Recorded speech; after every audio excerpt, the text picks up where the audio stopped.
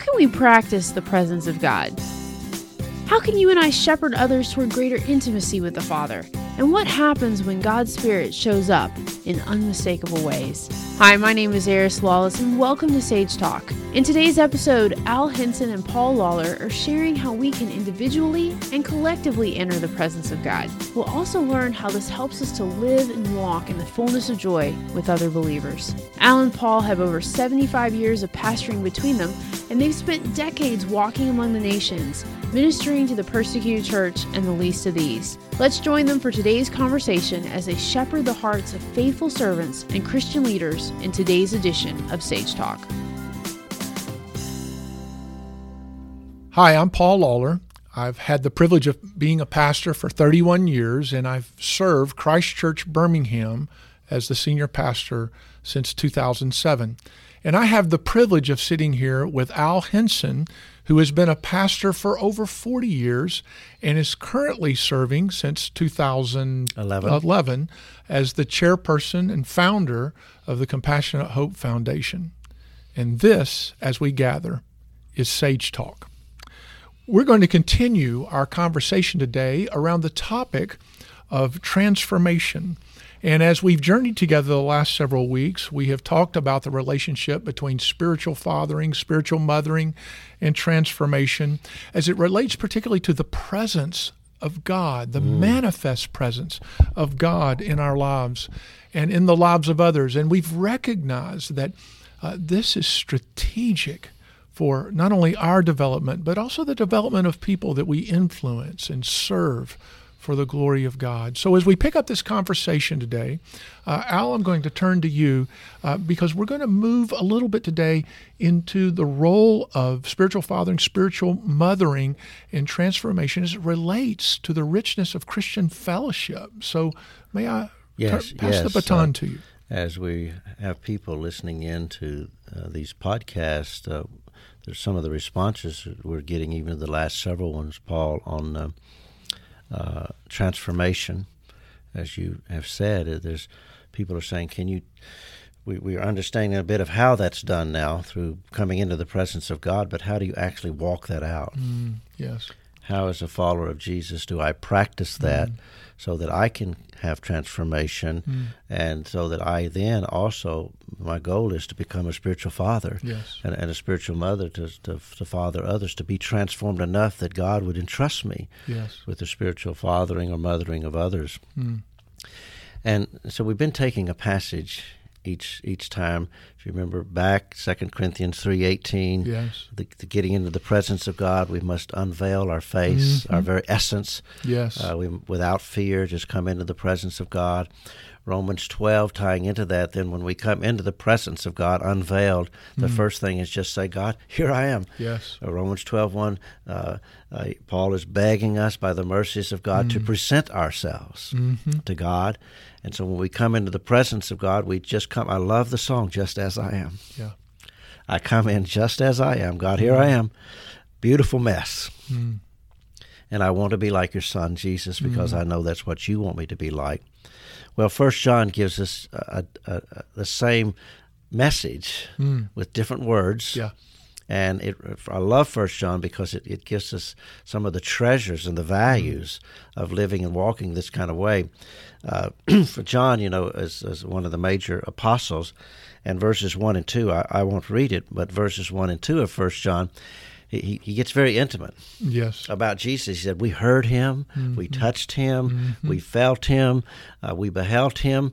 And it's almost like he steps away from the humanity of Jesus for a moment and says, and this life, this divine life was manifested to us.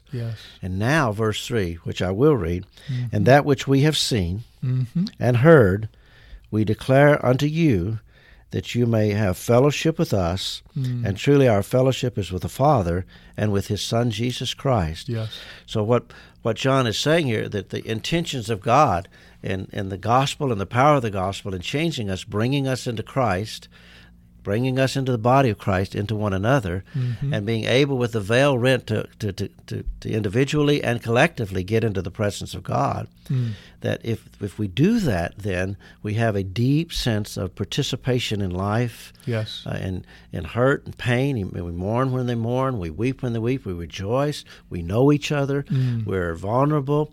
And so this matter of openness and transparency is not only to be toward God, but to be toward our brothers and sisters. In verse 7, this is the phrase we want to focus on. But if you walk in the light, as he is in the light, then you can have this kind of intimate fellowship with one another. And the Greek word here really is talking about a deep experiential intimacy, spiritually, soulish, in the soul area with one another. And then verse 4 says this, I write these things, John says, to you, that your joy might be full. So, brother, sister, you listening? Yes. How would you like to live and walk in the fullness of joy? So good. And the fullness of joy, even Psalm 16:11, this great man of God, David says, in his presence is the fullness of joy. And John is actually saying, in the presence of God and in the presence of brothers and sisters, unveiled, vulnerable.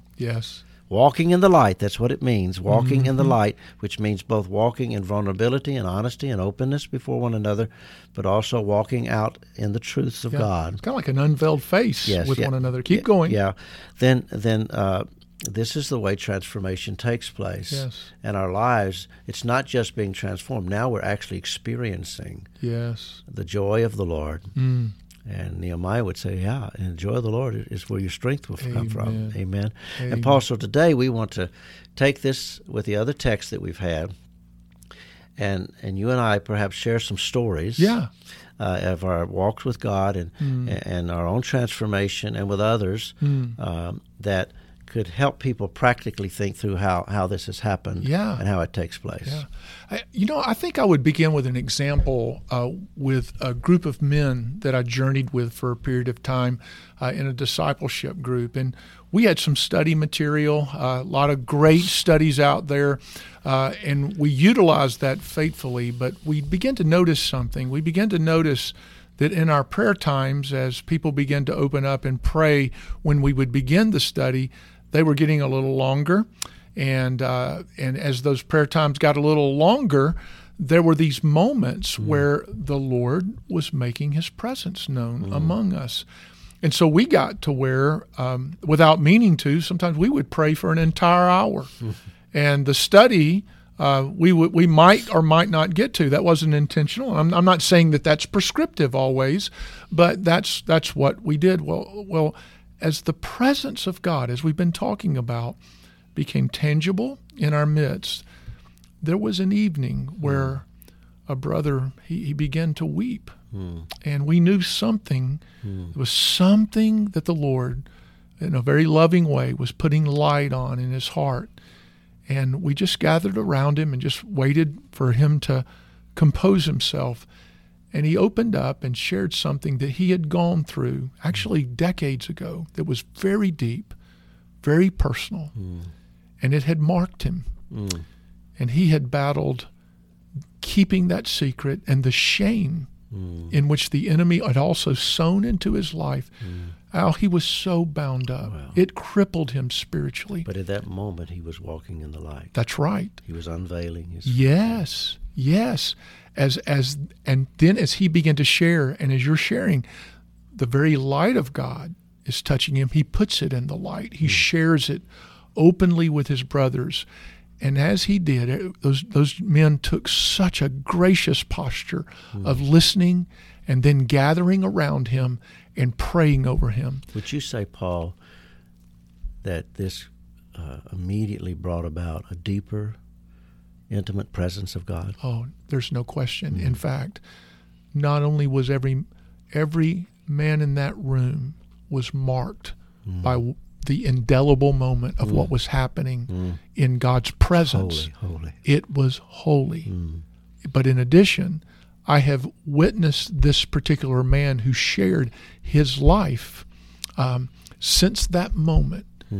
It's just a story of a captive being set free through the power of God in the midst of fellowship in Christ with one another.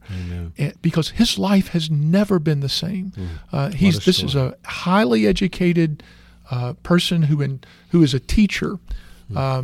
That it transformed his walk, and it affected other people. Yes, in a God-honoring probably way. Every man in that room remembers that time. Absolutely. And the point they remember is not necessarily what the man said, but the point they remember: God is with us. God. It's about God. Amen. And there's where the worship really deepens. God. I was thinking as you were sharing that, sort of a sister passage with 1 John, it's James 5, which says, if we confess our faults one to another and pray for one another, then God will heal. Yes. And the idea of confessing our faults was, this is what he did. And it enabled you, brothers that were present, to know better where he needed to be loved and how he needed to be loved, how to pray for him, how his feet needed to be washed, how, according to Galatians 6, how we need to bear. We had no idea that our brother was carrying such a burden. Yes. Now we know how to supply the Spirit and the grace of God in his life to help him to bear that burden. Amen. And so this matter where we're bringing into today of walking this out, this matter of getting into the presence of God, unveiling yourself, is not just apart from the body of Christ. That's right. So good. It's with the body of Christ. Yes. And I think, Paul, as you were sharing, I really feel led. I'd like to tell a story about how I allowed this to function in practice as a father and as a husband, and how it affected my family and our family life and our children. This matter of the presence of God. I had been thinking about this and been getting to enjoy in my late 20s a deeper, ever-growing presence of God, and thinking about my family. And I was reading 1 John about walking in the light, and I thought, I'm really not walking in the light with my wife and my children as I am with you, God. And I thought, I don't want my children to not think highly of their dad, but if I begin to tell them some of the truth. And the context of all of this is when we begin to move with others in the light, we need to speak wisely and appropriately at the appropriate time with the appropriate people. So, Paul, I went home one evening, and it was back in the day when you were a pastor, you had to wear your coat and tie. So I remember that because the tie is going to be important in the story in a moment. But I come home, we have a nice dinner, we did, the family talking about the family summit, just sweet unity. My children were, my daughter would have been 8 or 9 years old, my middle son would have been 5 or 6, and my youngest son would have been about 4. So these were smaller children. And so as I had done times before, I said, can we just gather in the living room and the floor? Dad has some things he'd like to talk about.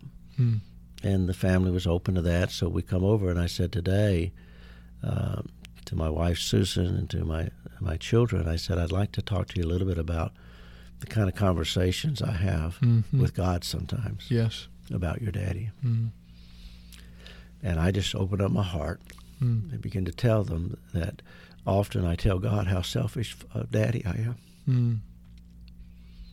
And I used a couple of illustrations where you've seen me do this or that, and I want you to know that your dad has areas of selfishness. And I talked about some pride and talked about how I let my pride hurt your mother from time to time. And my pride, only by pride comes contention and conflict. And this went on for a few minutes, and the more I opened up like this, the more tender my heart got, and the more I became grateful for such a gracious God. Yes. And so I found myself prostrating myself before God in the Jewish kind of way, where I'm on my knees and my head is down into the carpet, but I'm not laying flat on the carpet, and I just start praying out loud. Yes. The kind of prayers I'd often prayed privately about being a husband and father, just crying out to God, telling him how much I loved my wife and how much I loved my children and how much I wanted them to walk with God and be godly. And I needed your help, God, to be the kind of father that I ought to be, to love my wife as Christ loves the church. and to be the right example of the Heavenly Father. I just poured my heart out. Next thing I know, Paul, and brothers, sisters, you're listening, on one shoulder I felt my daughter. It was as if they wanted to get as close to their dad as they could. On the other shoulder, I felt my middle son, and my littlest son didn't know where to go. He couldn't find a place, so he crawls up underneath me as I'm kneeled between my face and my chest and my legs. And I could hear Lacey, "Daddy, you're not such a bad daddy. You're okay, Daddy. We love you, Daddy. You're a good daddy. You're a good daddy." And they were trying to comfort me, precious. Because they knew that I was sorrowing, and repenting and sorrowing before the Lord. And I'll never forget this day, and I've used it many times in many contexts. But then my youngest son, who was 4 years old, pulled my tie. "Daddy, God's here. Daddy, God's here." And I knew at that moment that what I shared in the last podcast, my children who were tasting the world and thinking the world was good, now they were tasting God. And now they had something that was really good to compare with the world to. And so my children, I'm glad by the mercies of God and the grace of God to share that all of my children are walking with God. Praise you, Lord. In a deep way. And you know them, Paul, and precious children. And several of them are leading ministries in the kingdom. And so practicing this unveiling as you become more and more safe with God, ultimately the hope is that you can become walking in the light, as this passage, with your brothers and sisters. You know, Al, as you share that, there's a couple of things that come to mind. One is that it seems that we grow better in circles than rows. And the reason I make that statement is because so much of what we see in the New Testament, particularly here in 1 John 7, is that the life and the practice of life is to get heart to heart. And the way, and I'm not saying, I'm not in any way saying that anything's wrong with sitting and listening to a sermon or being a part of a worship gathering. That's not the point. But the point is that our experience of Jesus is not full-orbed unless we genuinely get in fellowship with one another, that where we're first in fellowship with Jesus, and out of fellowship with Jesus, we're walking in light and we're walking in koinonia, fellowship with one another, in a manner that we can get close enough to hear each other's hearts. You mentioned at the beginning that I've been pastoring for over 40 years, and I've watched God use my public speaking teaching in many different kinds of ways, but nothing compared to the times that I've been in smaller groups of believers, nothing compared to times I've had one or two, or nothing compared to the time that we haven't had people living in our home that we just took time to mentor them, to love them, to go heart to heart with them, life to life with them. And my experiences run from some of those who were deeply wounded and those who have been exploited, to pastors of churches of 6,000 to 7,000, to CEOs of large corporations.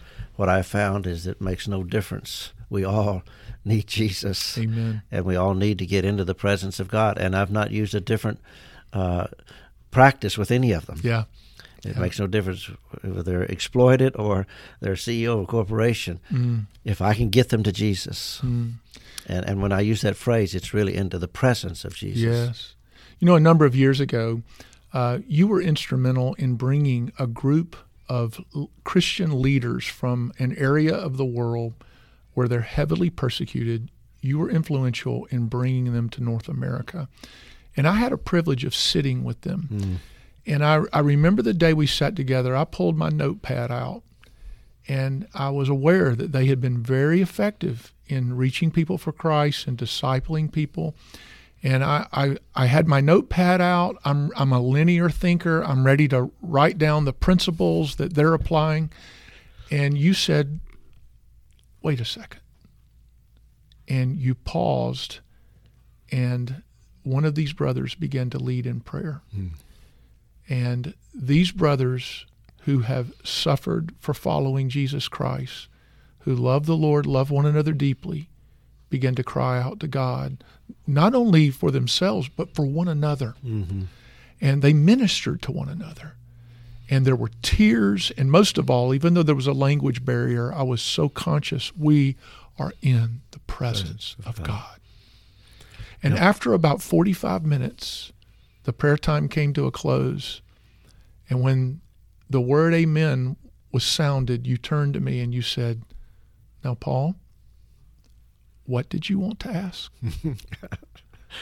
And I was mindful that something so powerful and so beautiful had just been illustrated before me. Brothers walking in the light, interceding for one another, walking in the presence of God. And I saw the secret. I saw what I felt that many of us need to see, practicing the life of knowing Christ together. I remember years ago, to continue to illustrate this, that I loved our Sunday morning services. I loved even more our Sunday evening services, and I loved even more the Wednesday night services because they were smaller, and I could lead more. And one of our two key passages was these two: 1 John, practicing it, and James 5. Yeah. And so on this particular evening, maybe 100 people, adults, were present. A gentleman walks in the back as we've gotten started, this nice three-piece suit on, tie, and he sits down, a very handsome-looking man. But I lead forward, and we open up for a share time.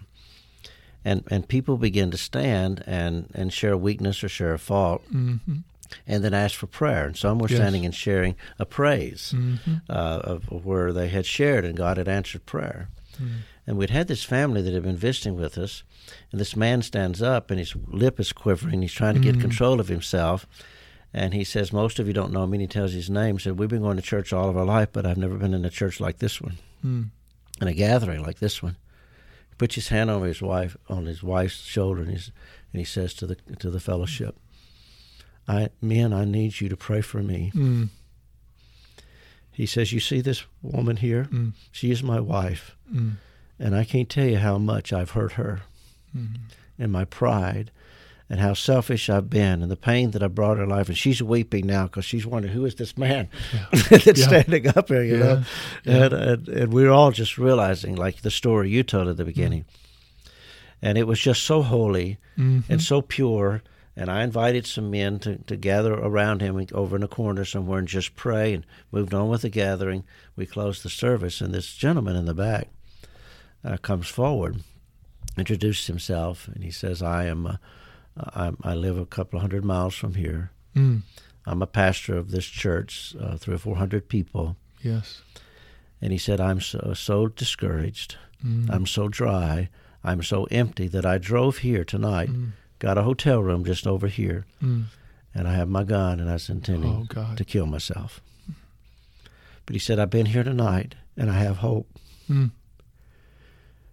And so the presence of God, he realized that even as a growing pastor, even growing in the Lord himself and trying to lead his people, that he had not really learned how to walk into the presence of God and experience God and lead his people in that kind of way. He was dry. His people was dry.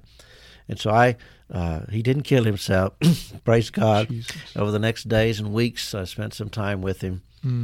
And he felt he should step away because of the denomination he was in. They probably weren't going to accept what he was seeing. It was so biblical and so right.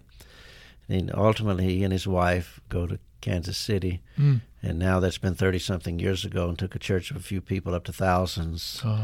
And just a beautiful, when you walk in the gathering, just a beautiful place of God in His presence. Thank you, God. And I can say this, Paul, and I know we need to close. Our time is up, and I'll let you end things. But in my experience, the times and the movements of God have always come around when people are willing to have, whether in desperation or in faith or in repentance or in both, in a place of grace and safety, they unveil themselves before God.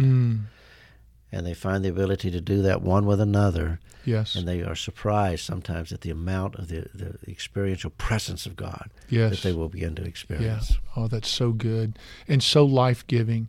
And maybe there are persons listening today, and as you're reflecting on what Al and I have shared today, you may have additional questions. And so we just want you to know we would love to hear from you. Yes. And you can contact us at info@sagetalkpodcast.com.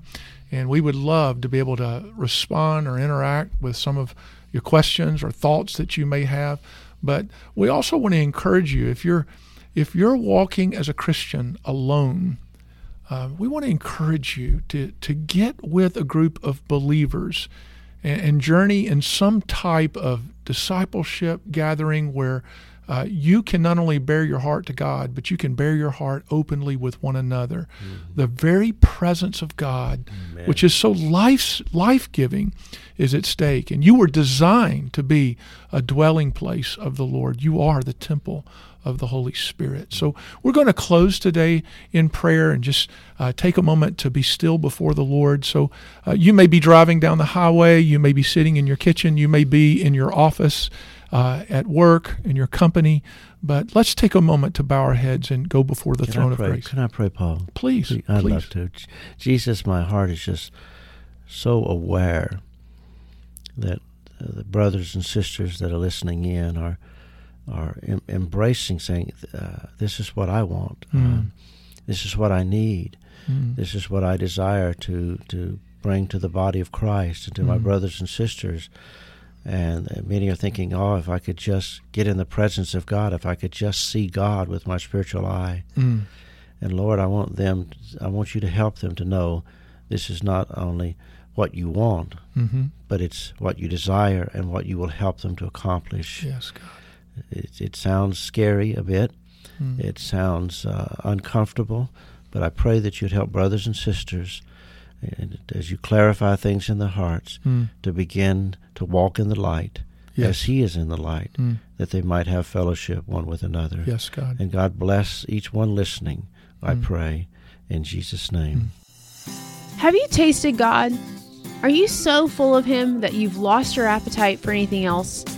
And have you grown so close to His heart that you can hear the hearts of His children? These are life-changing questions, and I hope this episode of Sage Talk has challenged you to draw closer to our Father. If it has, we'd love to hear from you.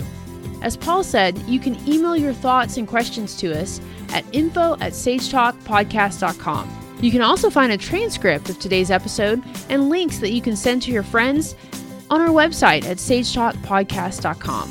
Now, November 3rd marks the International Day of Prayer for the Persecuted Church. In our next episode, Al and Paul will be sharing with us about their work among our persecuted brothers and sisters around the world. You don't want to miss it, so be sure to subscribe in your favorite podcast app. Come back soon and join us on Sage Talk for another time of spiritual shepherding, heart to heart, and life to life.